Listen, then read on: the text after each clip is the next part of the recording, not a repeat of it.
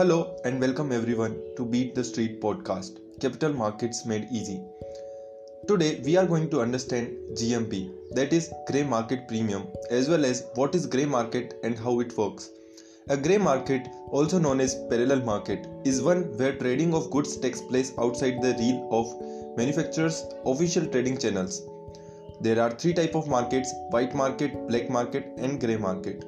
In white market, this is an open market and all trading takes place according to the rules and regulations. Where in the black market, this is completely illegal market and goods traded here are smuggled into the country. In the grey market, this is the parallel market where the deals takes place in unofficial distribution channels. A typical example of grey market is small business selling merchandise of a particular company even though they are not authorized dealer in the market. But it is important to note that small business doing this are legal entities. In comparison, a black market deals with the goods that are generally smuggled into the country to avoid paying import duty and other charges. Since stocks are bought and sold in the stock market, like any other market, a parallel market exists here too. Now, what is IPO grey market? Let's understand. An IPO grey market is one where companies' shares are bid and offered by traders unofficially. This takes place before the shares are even issued by the company in an IPO.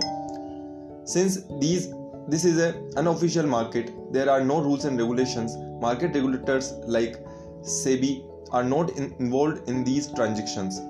The regulators doesn't endorse this either. Grey market are generally run by small set of individuals. All deals are based on mutual trust. Now let's understand grey market premium. Grey market premium is nothing but the price at which the shares are being traded in the grey market. For instance, let's assume the issue price of the stock X is 100 rupees. If the grey market premium is 200 rupees, it means that the people are ready to buy the shares of the company X for rupees 300. That is 100 plus 200. This is how a typical deal works out in the grey market. Let's understand with another example. Nimish is a trader in the stock market. He is allocated 500 shares at certain issue price in an upcoming IPO.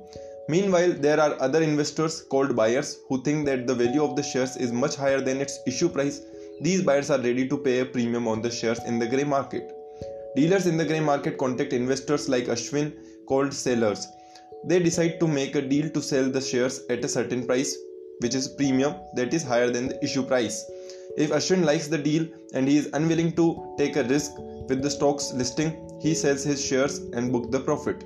At last, to sum up all the thing, as stated earlier, the grey market is an official market. For a regular investor, the grey market can be best seen as indicator of how the stock perform after it gets listed. Thanks for listening. Follow us on YouTube also for the regular update at Beat the Street. Thank you.